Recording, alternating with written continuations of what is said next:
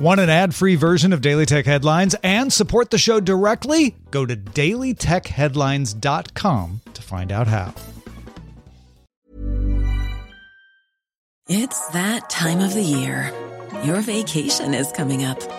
You can already hear the beach waves, feel the warm breeze, relax, and think about work.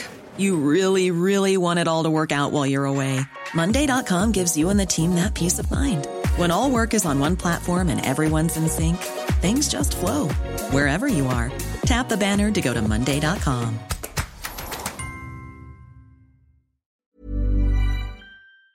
My business used to be weighed down by the complexities of in-person payments.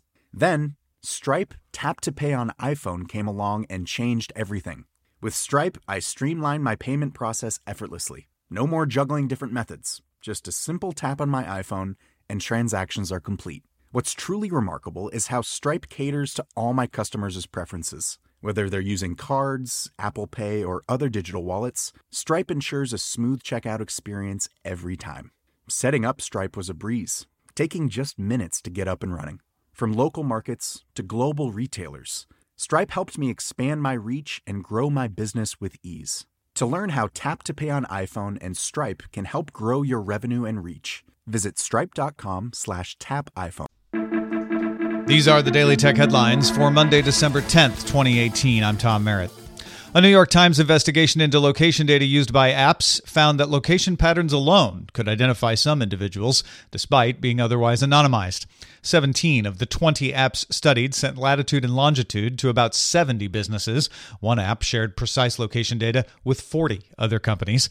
Privacy policies do not always clarify how precise the location data collected is or how it is being used for advertising and shared with third parties. A Chinese court granted Qualcomm a preliminary injunction preventing the sale and import of iPhone models 6 through 10. Apple said iOS 12 avoids the patent conflict and therefore it will continue selling all models in China. The patents at issue related to resizing pictures and managing applications. The Law School Admission Council, which administers the LSAT test, used by many law schools for admissions, has decided to administer all future tests on the Microsoft Surface Go. The council found that iPads were too expensive and difficult to modify, and Chromebooks were not high enough quality. The LSAT will go digital by July, except for the writing sample, which is not scored and can be submitted separately. IT social network Spiceworks conducted a survey of 900 IT companies in Europe and the United States and found Microsoft Teams has grown from 3% in 2016 to 21% in 2018. Teams is growing fast enough to become the second largest workplace chat app by 2020, passing Slack and Google Hangouts. Microsoft Skype is the leader. Paul Thurrott notes that the first feature Microsoft is committed to adding to the Chromium project is UI automation providers.